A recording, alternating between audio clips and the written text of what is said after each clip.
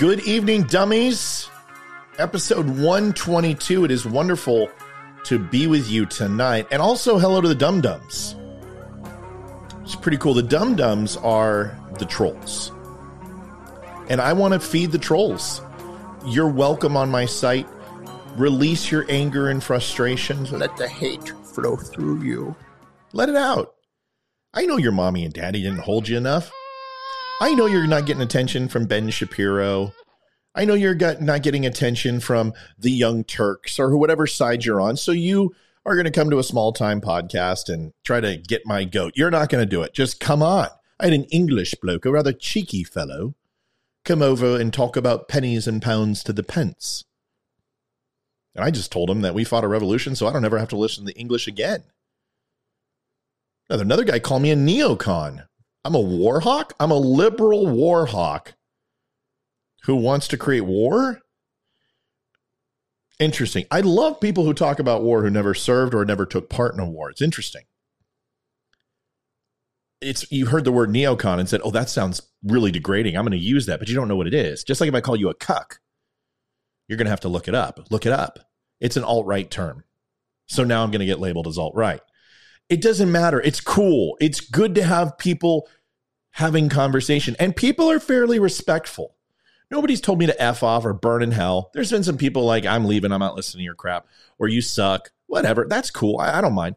But there's genuine people who have conversation and want to talk about this. Some people are saying, it's amazing, I love the video. And other people are saying, I don't agree. And that is what this show is about. And I will never ban somebody for having an opinion. You only get kicked out when you want to talk about killing socialists. Okay, you need to leave, okay?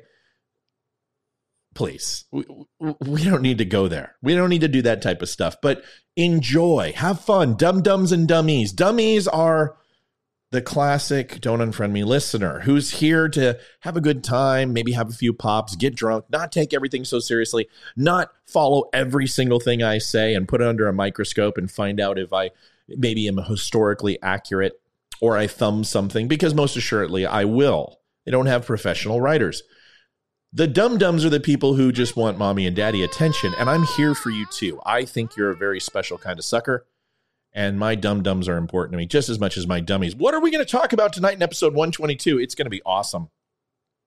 It's going to be a good show. We're going to talk about first that the news is bad for you, and this is consumption at a massive scale. And I don't think so much that journalism is bad, but there are no more true journalists left. So we're going to talk about how news is bad for you. It's bad for your health. It's bad for your psyche. It's bad for your sleep patterns, your anxiety. I think you'll enjoy that. And then I want to dive into this controversial topic. And this seems to work for me, is to do something very controversial and something kind of lighthearted. The news isn't lighthearted, but this whole hate crime thing that's been going on. If you ever want to know what the media's design is, listen to the news when there is nothing about that type of news. Let me explain. And just so I can preface this so you can get pulled in and want to stay. The news will do soft articles. These are articles with a lot of supposition. There is a lot of speculation involved with them. They don't necessarily make up things, but they don't use facts, or they don't use journals or eyewitnesses or case studies. They just kind of spitball and throw things out there. CNN and the liberal media has been doing this for a while, that hate crimes are up against Asian Americans. And they use this against Donald Trump because they realized nothing else would stick. So they started all of this insurrection and then the China virus, calling it the Wuhan virus and all of this other stuff. We're going to talk about that tonight. And I'm going to kind of show you how the media is wrong. And I think it'll be a fun episode. So let's do that. Episode 122. Let's listen to the intro. Let me also walk you through the joke tonight. I was going to tell you a joke, and I really wanted to talk about COVID with you, but I was pretty sure that 99.8% of you wouldn't get it.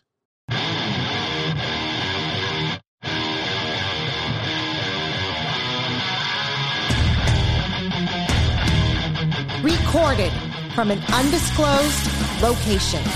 Always honest, always direct. So sit back, relax. Don't Unfriend Me starts right now.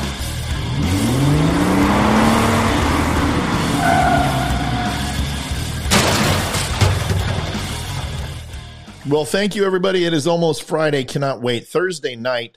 It's kind of close to Friday, and that's important because I am ready for the weekend. The Avs play tonight. We play Minnesota, which should be a good game. Minnesota's playing really well this year. And for my Minnesota listeners, there are a couple of you. Don't want to talk about the game when it's on, but I'm proud of Minnesota. They're doing well this year. They got rid of Dubnyk. That's a big thing. Got rid of a few coaches that were dragging them down. So we'll see what happens tonight. I think the Avs are getting healthy, but remember, they were missing 40% of their roster. They're still missing 2 All-Stars and a goalie and then 2 starting forwards. So we'll see what happens. But anyway, you didn't come here for hockey. You came here to talk about Don't Unfriend Me. Who am I? My name is Matt Spear. I am obviously the host of Don't Unfriend Me. It's fantastic to meet you.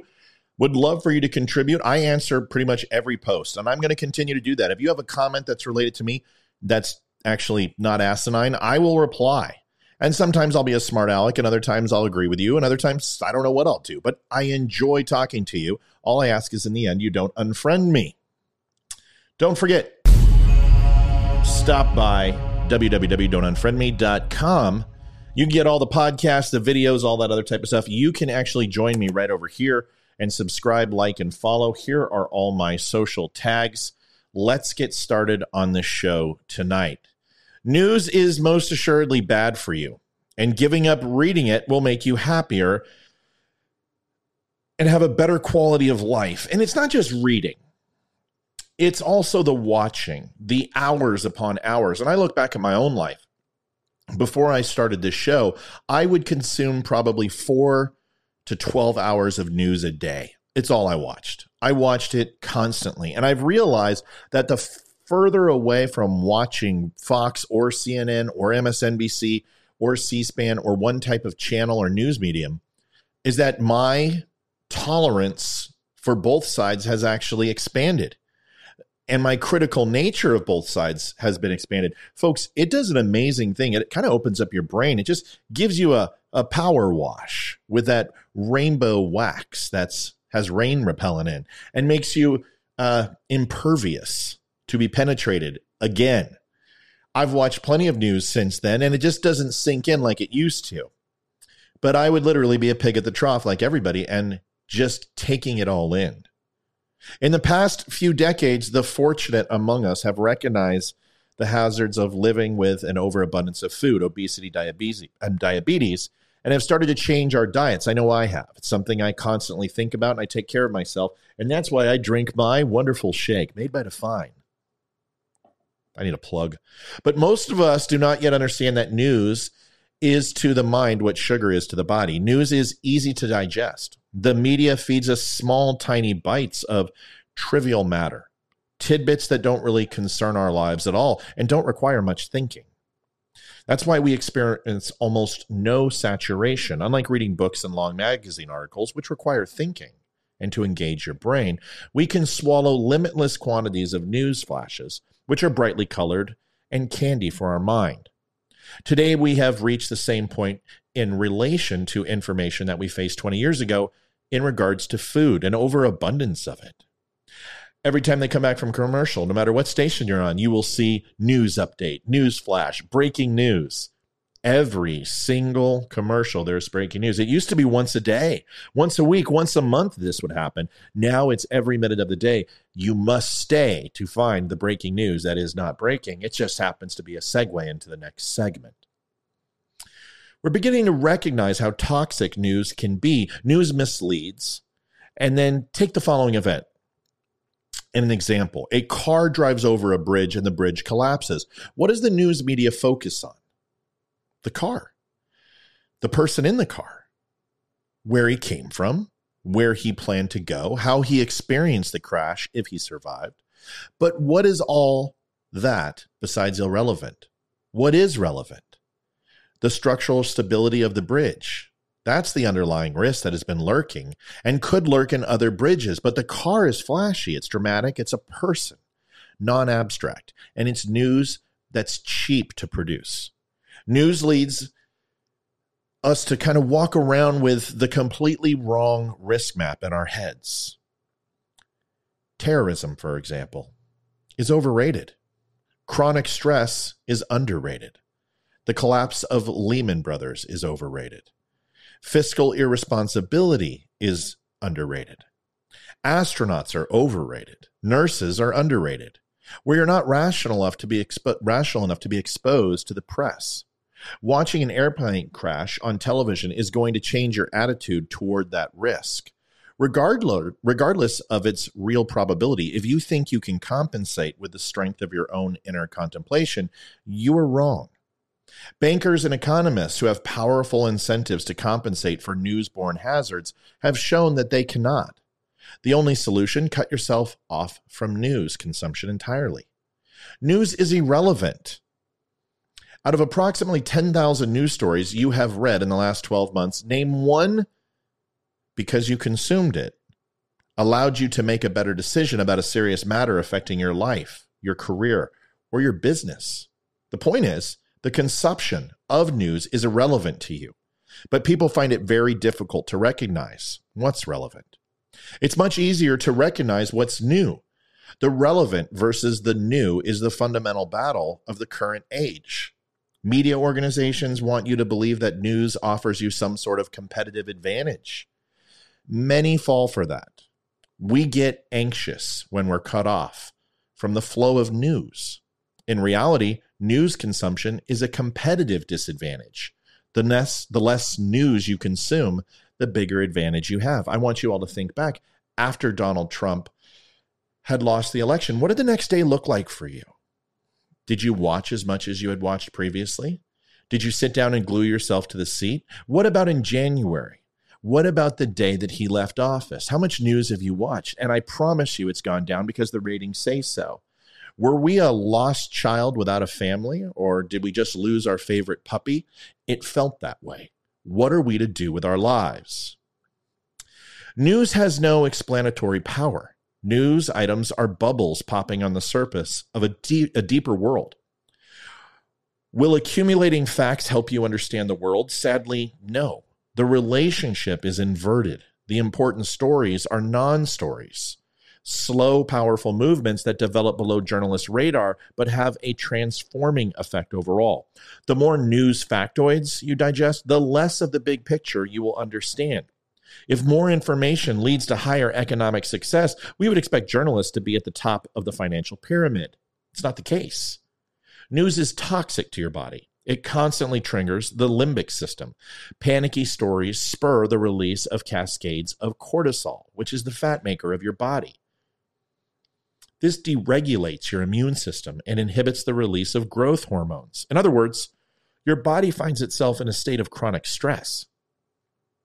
High levels of cortisol cause impaired digestion, lack of growth, cell, hair, and bone, nervousness, and susceptibility to infections. The other potential side effects include fear, aggression, tunnel vision, and desensitization.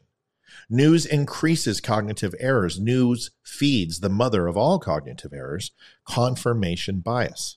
In the words of Warren Buffett, what the human being is best at doing is interpreting all new information so that their prior conclusions remain intact. News exacerbates this flaw.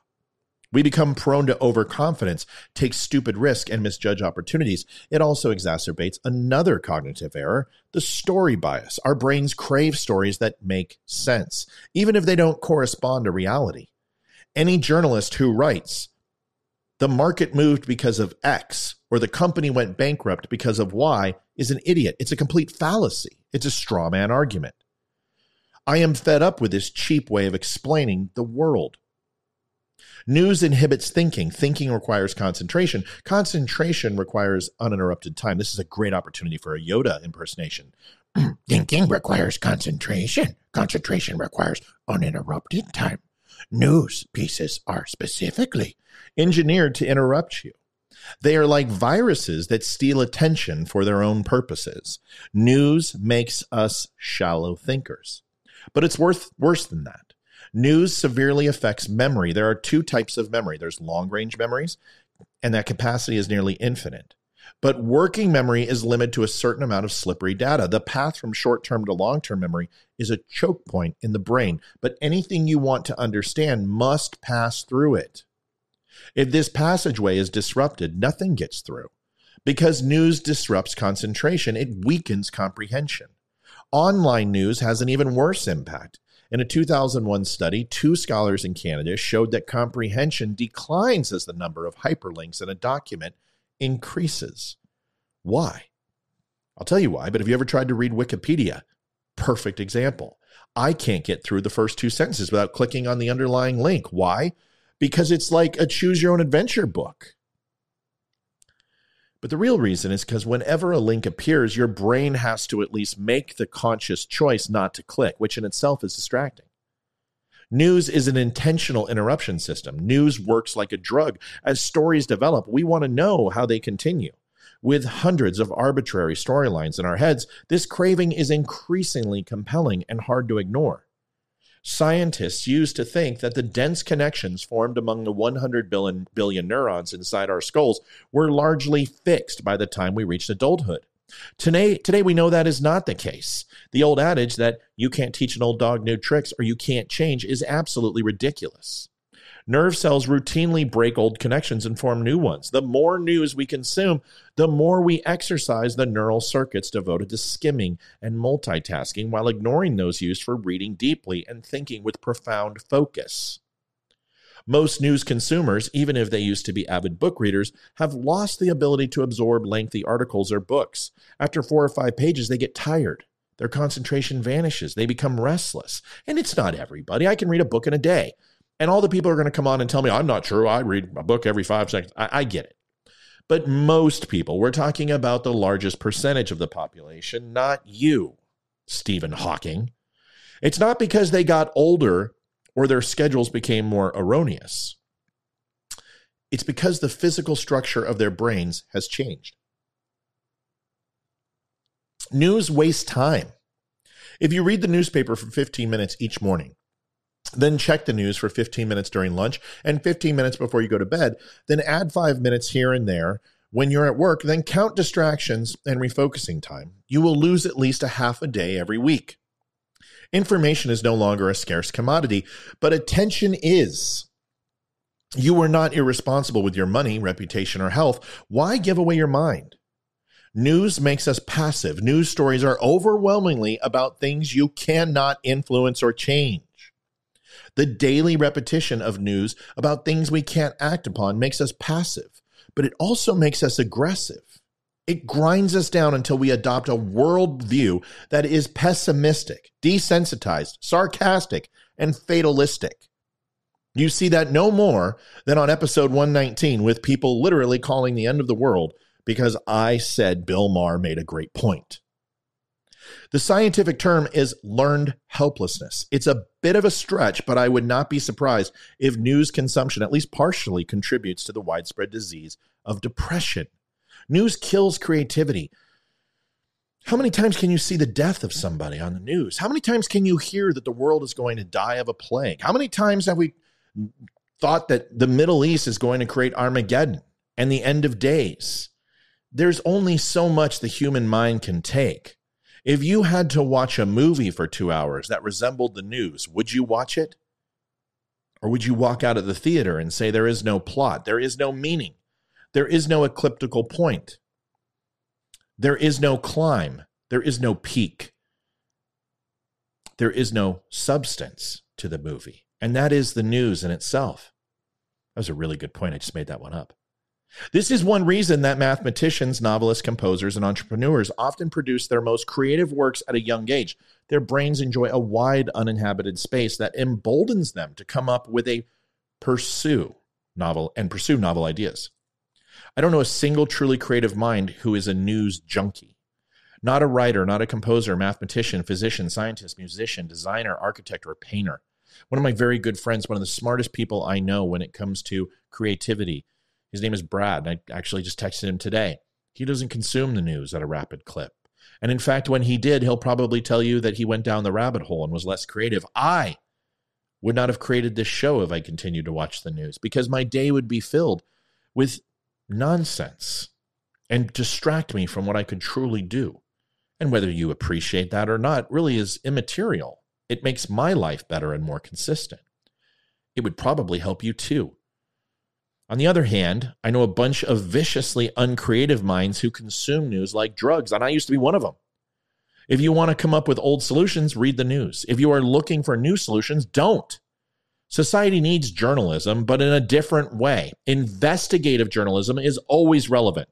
We need reporting that polices our institutions and uncovers the truth, but important findings don't have to arrive in a form of news. Long journal articles and in-depth books are good as well. The media changed. The media used to be investigative journalism, and now it is editorialization. It's opinion. And that used to be the one thing that they would keep out of reporting. And news media, like the Hippocratic Oath, would say that opinion does not live here. It doesn't have oxygen. We report the facts. That is long since dead. When 6 women of Asian descent were shot and killed in Atlanta on Tuesday, a number of news outlets focused on hate crimes and attacks on the Asian American communities. The alleged shooter said racism toward Asians wasn't the motive, and police have noted that the shootings may not be racially motivated, and they have no proof of that whatsoever. White supremacy, hate, and racism were issues covered by the right, left, and center. Left and center-rated outlets more often place the shootings in the context of the recent rise in the number of hate crimes against Asian Americans, which is severely overbloated, and I will go over that with you tonight. The White House implied that the Trump administration's rhetoric on the coronavirus pandemic elevated violent threats against Asian Americans. Now, when they say there has been a 150% increase in hate crimes, that's absolutely true. But that really isn't all the number. It doesn't necessarily tell you everything, that it's really only about 47 more crimes over the entire U.S. than there was last year. But if they also look at I'm jumping ahead. Get excited. Let me go ahead and read this part, and then we'll put all of it together. At the most basic level of analysis, experts view the surge as the result of a worst-case confluence of forces, the stresses of a pandemic, and the intensity of the protests that followed the killing of George Floyd that pushed already frayed neighborhoods into spirals of violence. And it couldn't possibly be the call to defund the police. And it couldn't possibly be that all of these Democratic-run cities and states are where all of the violence is happening. God forbid that would be the case, because that would be accurate reporting, and the media doesn't do that. Those things can partly explain why the bloodshed wasn't evenly distributed. Some places remain as peaceful as ever. In others, the rise in murders was even more dramatic than it was nationally. Chicago saw a 37% year-over-year increase between the first halves of 2019 and 2020. And in New York City, by December 20th, 2020, there had been a 40% increase over the 2019 numbers. Violent crime is one of the many areas of behavioral science where there tends to be a stark divide between how lay people, including many journalists, discuss the subject and how experts do. Mainstream observers often posit simple, unicasual explanations for rises or dips in the crime rate. Experts tend to view things as much more complicated and on a longer timeline than 1 year, including myself. The social mechanisms driving changes in the violent crime rate are complex and intertwined and not fully understood, and it isn't always clear how shocks to one element of the system affect others or the whole. At the moment, the FBI has released violent crime data for just the first 9 months of 2020, so researchers are beginning to unravel exactly what happened and consider ways to stem the tide. It's normal for the violent crime rate to vary a bit year to year, of course, but 2020 marked a generally historical increase. If you wanted to think of this as potentially erasing several decades worth of progress, that wouldn't be an overstatement, said Max Copiston, an assistant professor at the Department of Policy Analysis and Management at Cornell University, as well as an affiliate at the University of Chicago Crime Lab and Education Lab. In Chicago, for instance, Kapustin said that the murder rate is back to where it was in the mid-late 1990s. But broader context is important here, too. At a national level, even after this terrible year, the rate of violent crime in America is nowhere near where it was in the peak of the second half of the 20th century. We're still far away from that. To take just one example, the final per 100,000 homicide rate for 2020 will likely be significantly higher than 2019, which was 5.8 but it will still be well below the equivalent figures for 1970 or 1980, 8.8 and 10.4 respectively. As long as it is a short-term rise rather than a sustained one, we will remain under those historic level. The real story is this, in summation, is that we have seen levels of hate crime lower with the Middle Eastern population and increase with the Asian population. We saw the opposite during the Gulf War and 9/11, as an increase in hate crimes towards the Middle Eastern population was the highest it's been in years. We saw this during the 1980s against the homosexual community before hate crime policy was enforced and the governance umbrella covered the lesbian and gay community. But now we are seeing a massive increase. In fact, the number one hate crime against any demographic is transgenders. Second is Jewish Americans. It's not Asian Americans. Jewish Americans are actually the second most targeted. We've seen this before. Civil rights, and many years after, African Americans were subject to hate crimes, and it still are. As I said before, we have seen anti-Jewish sentiment during Iranian conflicts under Carter and Reagan, and pretty much any time a Democrat is in office. We saw this with the Japanese after Pearl Harbor. The truth is, Americans blamed China for this virus, period, plain and simple, as they blamed all Japanese for Pearl Harbor. And this isn't the massive population. We'll go into that. But Americans do indeed blame China for the virus. The name, the location, the way it was released is all semantics. The truth is, majority of Americans could care less about creating a form of reciprocity against Asian Americans. All the polls show a very benign approach to the outward blame game towards the Asian population. In fact, even Google and Twitter comments and searches have dropped and not been trending topics or a top search for almost a year, minus one key phrase, China virus, which peaked in January. Furthermore, the racial epitaphs have also been insignificant during this time. You know the words that people say about Asians and what they call them, and I'm not going to repeat them here. Those words have not seen a spike. And when you see hate crimes, you will usually see those words to be more commonly used on open forums and social networks and in search terms. The reality is the naming of a virus isn't having an impact. It is the fact that COVID originated in Wuhan, China, and some people are just idiots and blame anyone who looks Asian American. They couldn't tell the difference between a North Korean and a Japanese if you gave them $1 million or some Pabst Blue Ribbon and a new trailer. This is just the way it is. But the media is using this to sell market points and share and subscriptions. They never let a crisis go to waste in an effort to support the narrative. Here are 17 other diseases named after the population, after populations or places, just to put things in perspective. The West Nile virus, named after the West Nile district of Uganda, discovered in 1937. The Guinea worm, named by the European explorers for the Guinea coast of West Africa in the 1600s. Rocky Mountain spotted fever, named after the mountain range spreading across western North America, first recognized in 1896 in Idaho.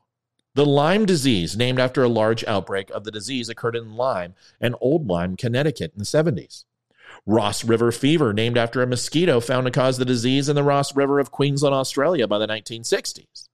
The first major outbreak occurred in 1928. The Omsk hemorrhagic, that's what it is, the Omsk hemorrhagic fever, named after its 1940s discovery in Omsk, Russia. Ebola hemorrhagic, hemorrhoid.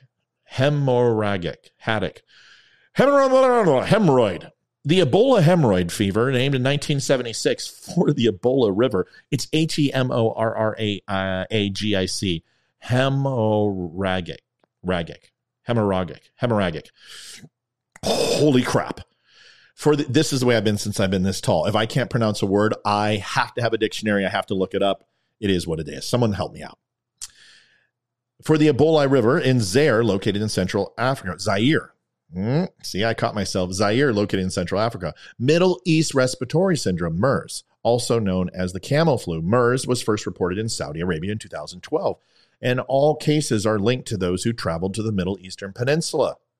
Valley fever. Valley fever earned its nickname from the 1930s outbreak, San Joaquin Valley of California, through its first case that came from Argentina. Marburg virus disease, named after Marburg, Germany in 1967. Norovirus, named after Norwalk, Ohio, after an outbreak in 1968. Zika fever first, discovered in 1947 and named after the Zika forest in Uganda. Japanese encephalitis, named after its first case in 1871 in Japan. German measles, named after the German doctors who first described it in the 18th century. The disease is also called, sometimes referred to as rubella. Spanish flu, while the true origins of the Spanish flu remain unknown, the disease earned its name after Spain began to report deaths from the flu in its newspapers. Lassa fever, named after being found in Lassa, Nigeria in 1969. And Legionnaire's disease, named in 76, following an outbreak of people contracting the lung infection after attending an American Legion convention in Philadelphia. This killer is not going to gain notoriety on my show. I won't have it here at Don't Unfriend Me. My wife and I lived in Colorado during Columbine and the Aurora shooting, and giving these people oxygen is what fuels more of these people to create these abhorrent outcomes. The shooter of the 3 salons has said this is not racially motivated, and the investigators have also said there is no evidence of it at this time. This had to do with a sexual addiction that the shooter had towards the locations and clients and wanted it eliminated. Now, they're already making parallels between Ted Bundy, and the Son of Sam, and other people who've used sexual reasoning to justify what they've done. But it doesn't matter. In the most simplistic form, the guy's batshit crazy, like all the rest who do things like this. There is one consistent number that always eludes the left media. These hate crimes are predominantly owned, over 86% of them, by liberal cities, with some of the harshest gun laws, rising crime, and cries to defund the police. We can sugarcoat it all we want, but the jury is in, and more police and better mental health locations are what is necessary to quash these shootings as much as we possibly can. Soon the U.S. will open again, and the shootings will begin anew. So will the nauseating arguments that will never solve the real underlying problem. Not all mentally ill people are candidates for outpatient therapy, and we have to keep them secure for the rest of society. Folks, that's it for me tonight. I hope you appreciate it. It's just my opinion, whether you agree or disagree. All I ask is that you don't unfriend me. Please give me a like, a follow, a share right here. You can click the little red envelope in the corner, and you can subscribe on YouTube, or you can follow me anywhere you want. Facebook, Instagram, whatever. Go to www.don'tunfriendme.com. Stop by and say hi. You can leave a comment. You can check out the blog. Do whatever else you want. And you know what else you can do? You can save a veteran's life. 1-800-273-8255. Press 1. Veteran Crisis Hotline is absolutely a great resource for veterans who are suffering from traumatic stress, TBIs, anxiety, depression. It's really hard for veterans to talk about their service and the things that they went through, and sometimes they don't want to. If you have a problem, you can call me. I will pick up the phone with you, or I'll fly out there. I don't care, whatever it takes. If that doesn't work, go to don'tunfriendme.com, click on the VCL link, and you will be connected to a VCL operator, free of charge. And you do not have to be a veteran to take advantage. They never turn anyone away. They are a great organization. And please help support vets today. Folks, that is all I have. Tomorrow is episode 123. I'm excited to do it. It is Friday. It'll be fun. I hope you have a wonderful, wonderful evening. Enjoy hockey if you watch it. Basketball starts today if you watch that crazy-ass sport that I don't watch anymore. But either way, thanks for taking a part of Don't Unfriend Me. Be nicer to each other. Be civil. I used to say this every time. Find someone you've unfriended, a good friend who you don't agree with. I don't care where they are, left, right, center. That's immaterial. Are they a good human being? Are they a person who you miss in your life? And if they are, reach out. Stop using this crazy antisocial platform. And yes, I'm speaking to you on it because that's how we reach people today. But picking up a phone, writing a letter, walking next door and knocking on the door, whatever it takes, let's get back to being respectful. Let's get back to listening to each other, loving each other. And no, this isn't a peace, love, dope conversation. I just want you to get a friend back when you guys have decided no longer to be friends over something as stupid as who the president of the United States is. It's too much. Have a good night, folks. I'll see you for 123. I'm out.